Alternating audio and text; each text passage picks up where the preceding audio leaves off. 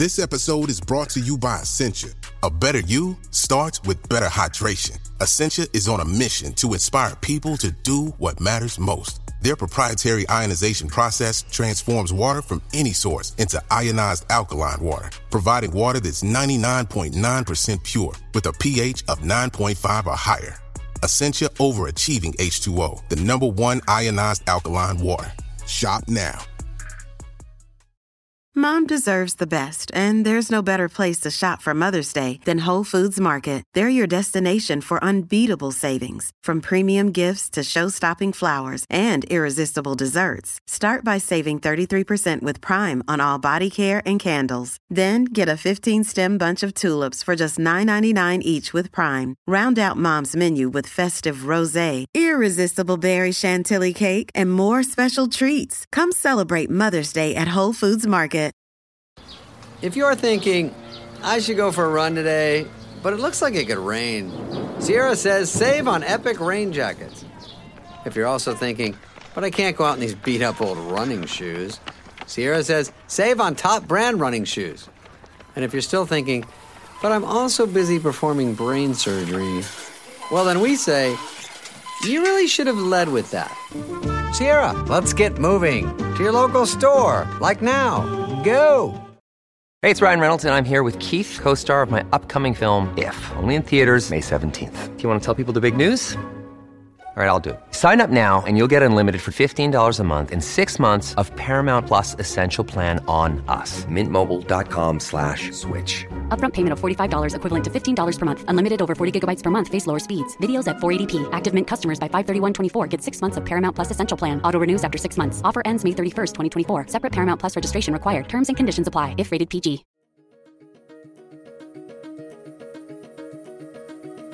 You're listening to the Science Focus podcast from the BBC Science Focus magazine team.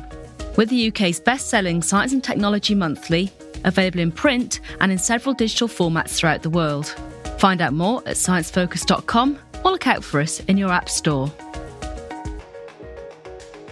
Welcome back to the Everything You Wanted to Know About podcast from the team behind BBC Science Focus magazine. Today, for the third episode, we're back talking about some of the most popular questions about the deep sea with marine biologist Dr. John Copley. In this episode, John gives me a first-person account of how it feels to climb inside a submersible to descend to the bottom of the sea. He also tells us why deep-sea exploration and research is so important and reveals some of the biggest threats facing the deep ocean. So, John, you've climbed into a submersible and you've travelled into the deep sea. So what did it feel like the first time you did that, and were you scared? Yeah, I was certainly nervous the first time I went into the deep sea. But every time I've been, what's been reassuring is the professionalism of the teams that run these deep diving mini subs. Basically, to them, this is driving to work. And when they're not worried, you're not worried. That rubs off on you. So they're calm, they're confident. So the nervousness about any safety issues, everything is planned so meticulously and the procedures are so well rehearsed. That kind of gives way to the excitement about what you're going to find. And at the same time, there is anxiety about getting the job done. Because when you're diving in one of these mini subs, you are doing that on behalf of everyone else, everyone on that expedition. It's not just for your bit of research. You're getting the samples, the measurements, putting down the experiments or whatever on behalf of everybody on that expedition. And everybody wants to get a good outcome. So there's quite a lot of pressure to get it right and to get through your to-do list while you're on the dive. So there's that kind of anxiety, if you like. But it's a mix of that and the excitement and actually going to this place and seeing it and being there. So what's it actually like inside the submersible? Because when you see pictures, in books or when you see it on TV, it looks really small. It's like the driver and then maybe a couple of scientists. Are you all sort of stuck in there shoulder to shoulder? It's really cramped in these submersibles. In fact, the TV pictures perhaps don't do it justice because often they have quite wide-angled lenses. Sometimes I see the pictures and think, it looks a lot more spacious than it felt. Give you some idea. Most of them are a hollow ball because that's a good shape for resisting pressure evenly from all sides. And 2 meters across inside. Okay, so imagine a hollow ball 2 meters across, 3 of you in there. Okay, and because it's a ball, you're kind of all sliding down to the bottom together. So you're kind of squeezed together at the bottom of this thing, and there's all the instrumentation around you, all the instrument panels and what have you.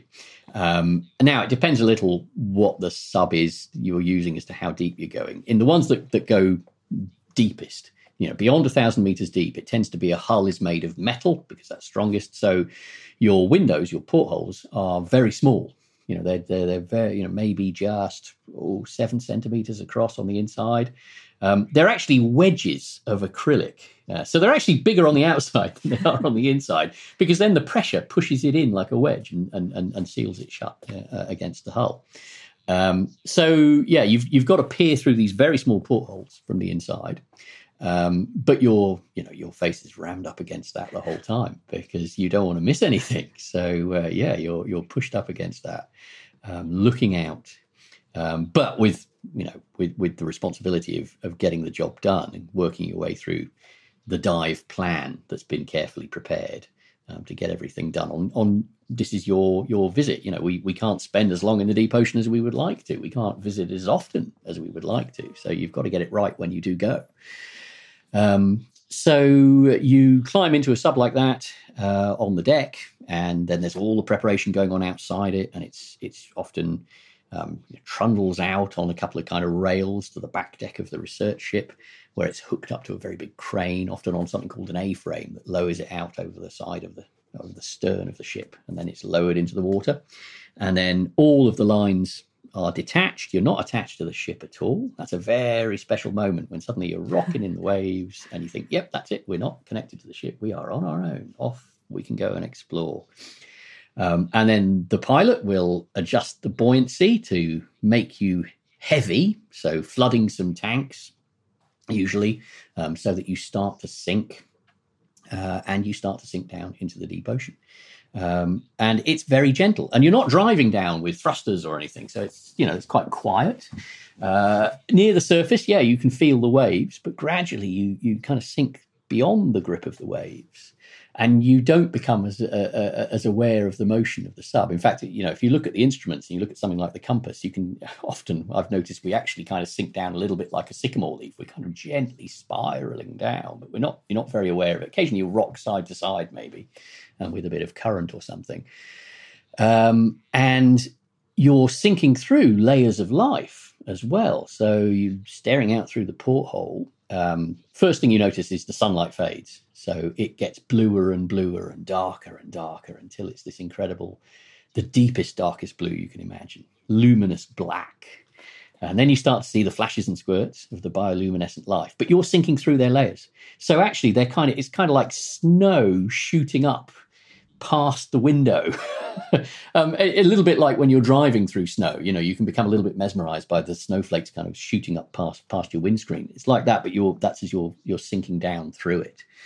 And it can take you, you sink at about maybe 40 meters a minute. And so it takes quite a while. If you're going down, the deepest I've ever been is just over 5,000 meters deep. And that took us 2 hours, 40 minutes or so to get down to the bottom there. And when we're planning to work at the ocean floor, we're saving our battery power until we're there. So we don't actually have the lights on while we're sinking. So it's dark. You're looking out through the portholes and so on. Because what limits the dive isn't things like oxygen supply. We have plenty of that. Several days worth in case we were to somehow get stuck on the seabed and need rescuing by some mechanism from above.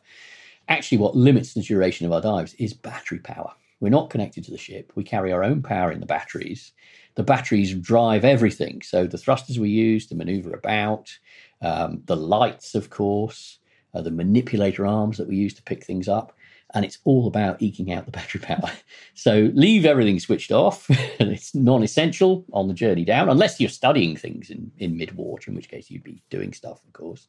But you sink down through that long darkness. And eventually you're getting near the seabed because you've got a target depth and you know how deep you are. And you'll switch on a thing called a pinger, which will start to just try and send a sound signal bouncing off the seabed to let you know when you're getting close. So you're sinking down, you start to get a signal off the pinger when you think you're getting close.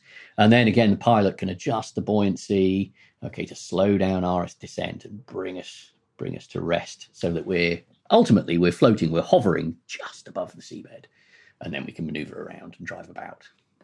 That's quite reassuring what you said about the oxygen, because I have often thought that, if something went wrong and you were stuck on the bottom, how long could you be down there for? But if you say you've got enough oxygen flight, plenty of time. So if you did somehow, lose battery power, you'd still be okay. There are some strict international procedures for these deep diving subs in terms of the life support that they have, the backup life support that they need to carry. Unfortunately, that experience has been very hard won. There have been few accidents involving deep diving subs over the years, but those that there have been obviously terrible for those involved. In the early 1970s, there was a sub stuck on the seabed, and the crew ran into trouble. It was a sub with two separate compartments, and in one of the compartments, the crew ran into trouble because it got so cold that the system that removes carbon dioxide from the atmosphere wasn't working as well, and unfortunately, 2 people died during that accident. And there was also in the early 70s, there was a very narrow escape by a mini sub that was being used to actually lay telephone cables off the southwest coast of Ireland, which was being recovered back onto the ship, sank, unfortunately, down into the deep ocean with 2 people inside.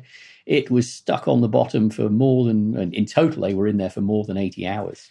And eventually they were recovered, and they were kind of recovered literally with minutes of oxygen and life support remaining.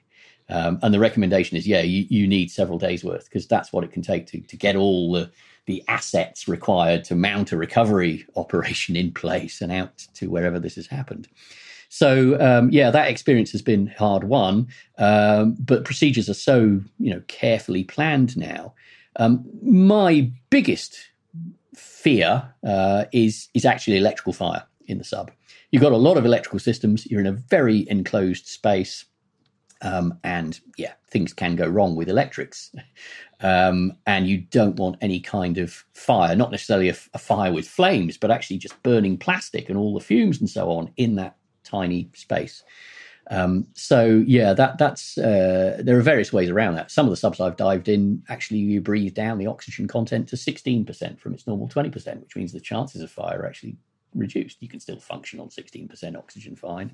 Others have other procedures, and if anything does happen, there's a separate, like a scuba, mouthpiece regulator that we can switch to and put on goggles. So our eyes, and we've got clean air coming straight to us. We've got goggles on, and then we can come straight back up in the event of any kind of fire accident. I'd absolutely love to go on one, but obviously I'm not doing deep sea research. So I probably won't ever get the opportunity. Could people buy a ticket to do it? People have already commercialized deep dives in deep diving submersibles. So far, pretty much for the ultra wealthy. But back in the 1990s, Russia has for several decades operated 2 fantastic deep sea submersibles. They're both called Mir, like the space station, Russian for peace. Mir 1 and Mir 2, which were actually the ones featured in the movie Titanic. Those are the Mir subs in the movie there. And for a while in the 90s, actually were able to buy kind of tourist trips out on a ship, and people dive to the wreck of the Titanic in the Mirs as tourists, as paying tourists. So it's already happened. And there are other subs that are being developed with a view to, that potential market. There's this idea of space tourism. There's some degree of deep sea tourism has already happened. So what was the biggest surprise you found at depth? Oh, wow. What's the biggest surprise? Let's have a think about that. When we're exploring the deep ocean, what we tend to do is we're going out there to test predictions. So we've got an idea as to how nature works. And on the basis of what we understand, here's what we would expect to find if we went there and looked. So it's testing our understanding, and through doing that, refining and improving our understanding.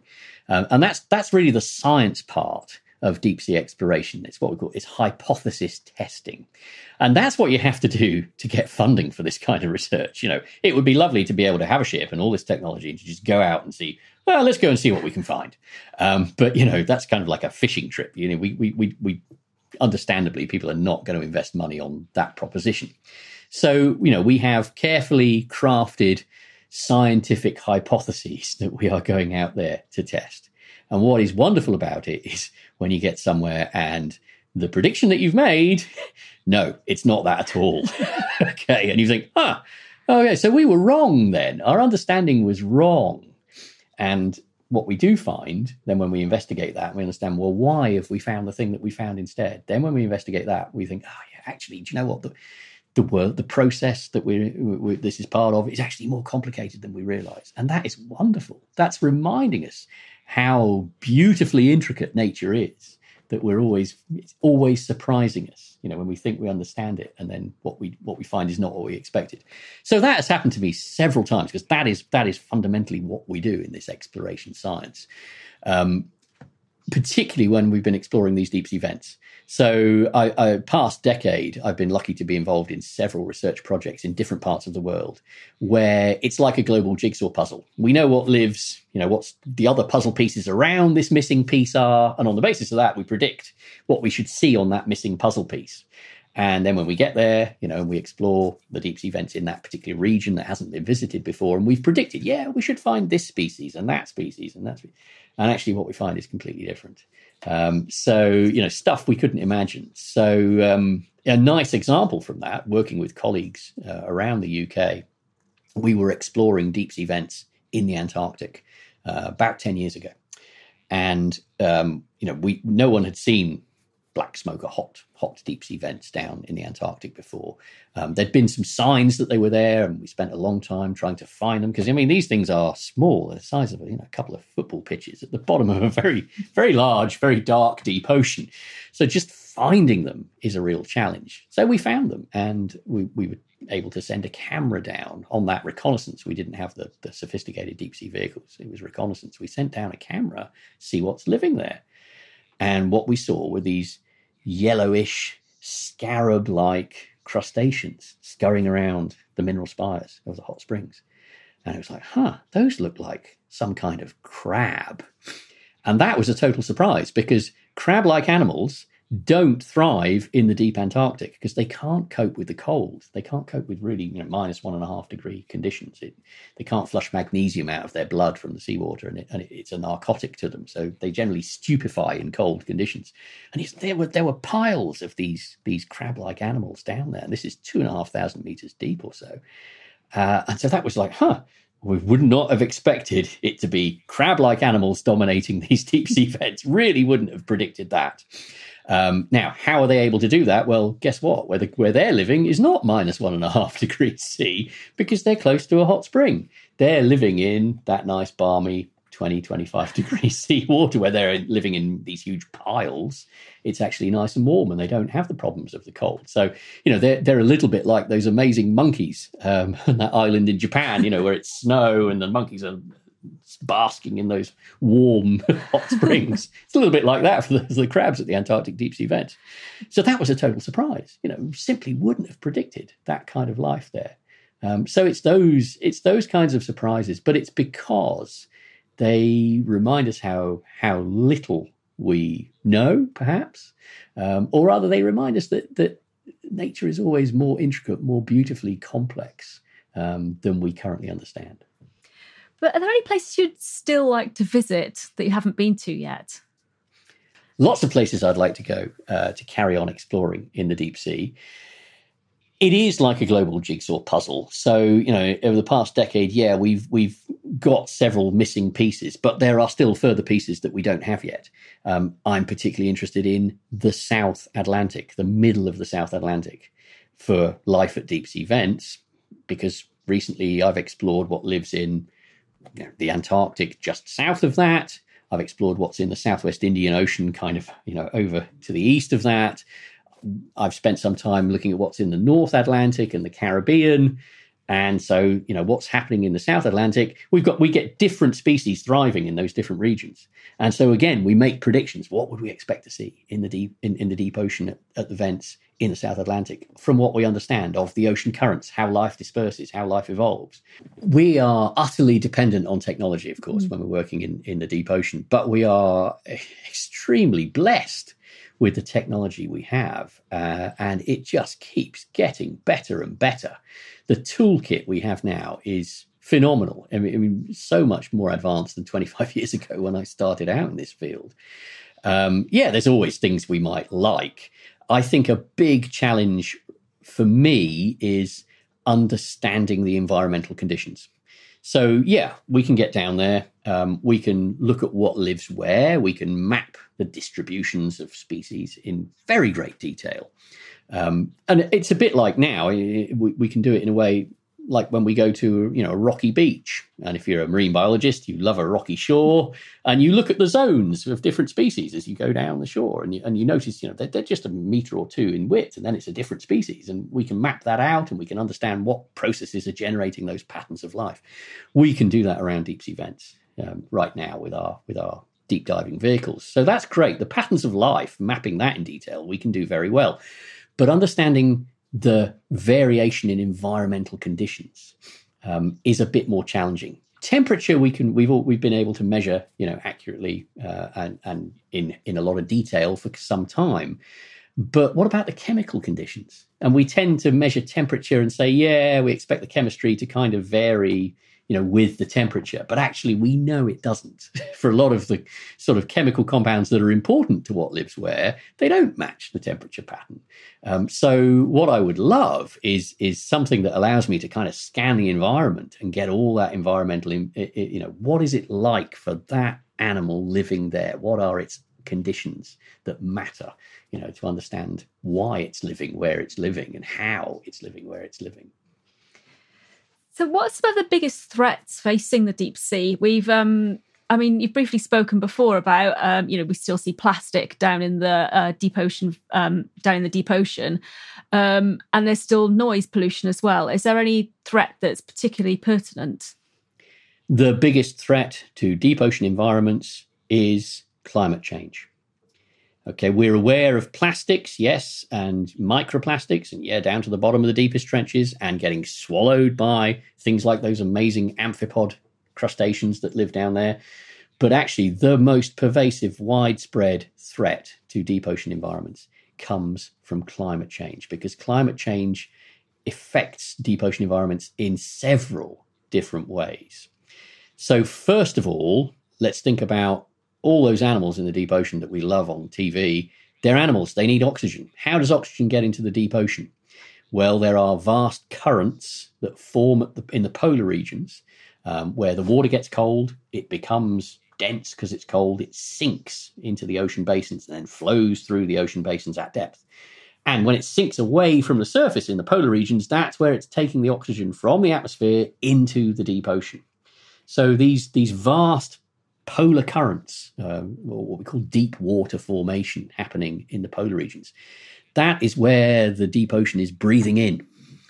And we know that flow is getting weaker because of climate change, because the things that drive it in terms of ice formation and so on, we've had an impact on that. So that's been measured. We're seeing greater deoxygenation in the deep ocean. Weakening of that flow, we're getting low oxygen regions that are growing and spreading, and they are pushing species into new areas and that can't cope with low oxygen conditions.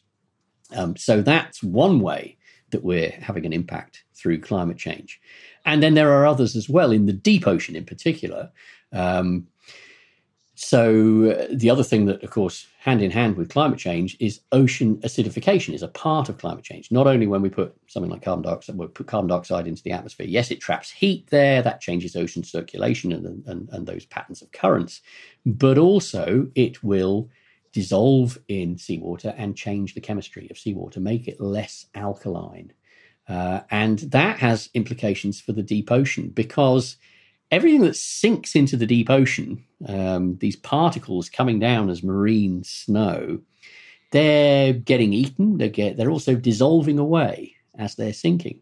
And when we change the chemistry of the oceans, we actually change the depths at which different minerals dissolve away in that rain of material to the deep ocean. And that then changes the types of sediments that form in different areas around the deep ocean. Normally, beyond a certain depth, we'd say, yes, you only get clay particles because everything else will have dissolved away on its journey through the ocean to get to that depth. Now, the depths at which certain minerals are dissolving in the particles of marine snow, that's changing. That's changing. That's changing what then settles on the deep ocean beneath it.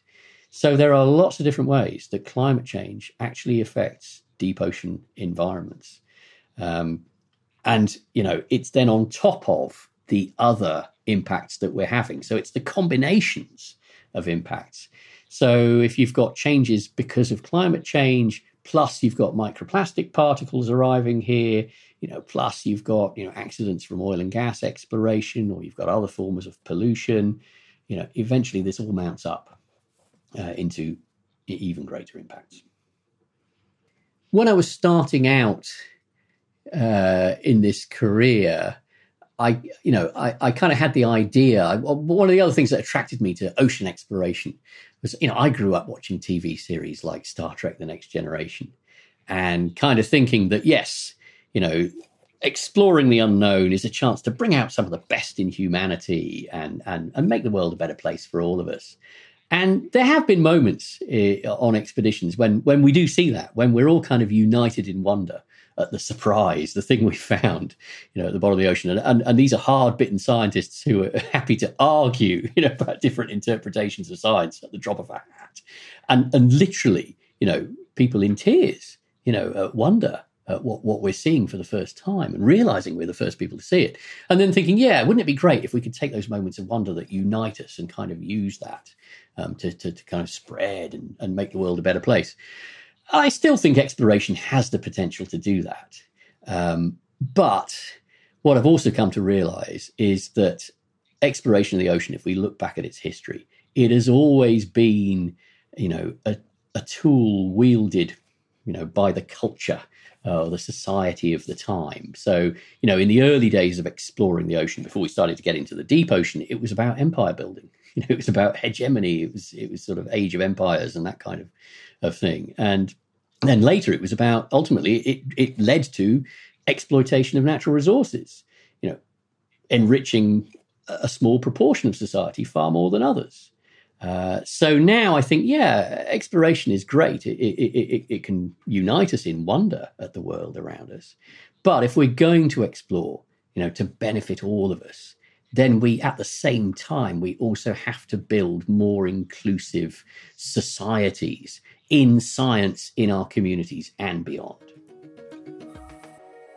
That's it for today, and that was our last episode of our series about the deep ocean. We've been talking to Dr. John Copley, a marine biologist who specialises in the deep sea. So if you've enjoyed this podcast, then please do subscribe wherever you listen to your podcasts. And if you can spare a minute, leave a review and let us know what subjects you want us to tackle next. And if you want even more primers on the big ideas in science from the BBC Science Focus team, then head over to our website, sciencefocus.com, or find us on Twitter, Facebook and Instagram. Thank you for listening to the Science Focus podcast from the BBC Science Focus magazine team. We're the UK's best-selling science and technology monthly, available in print and in several digital formats throughout the world. Find out more at sciencefocus.com or look out for us in your app store.